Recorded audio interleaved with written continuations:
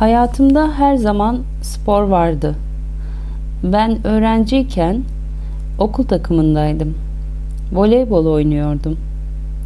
Şimdi çok zaman geçti. Fakat hala sporla ilgileniyorum. Ama sadece televizyonda seyredebiliyorum. Aslında canlı seyretmeyi tercih ederim.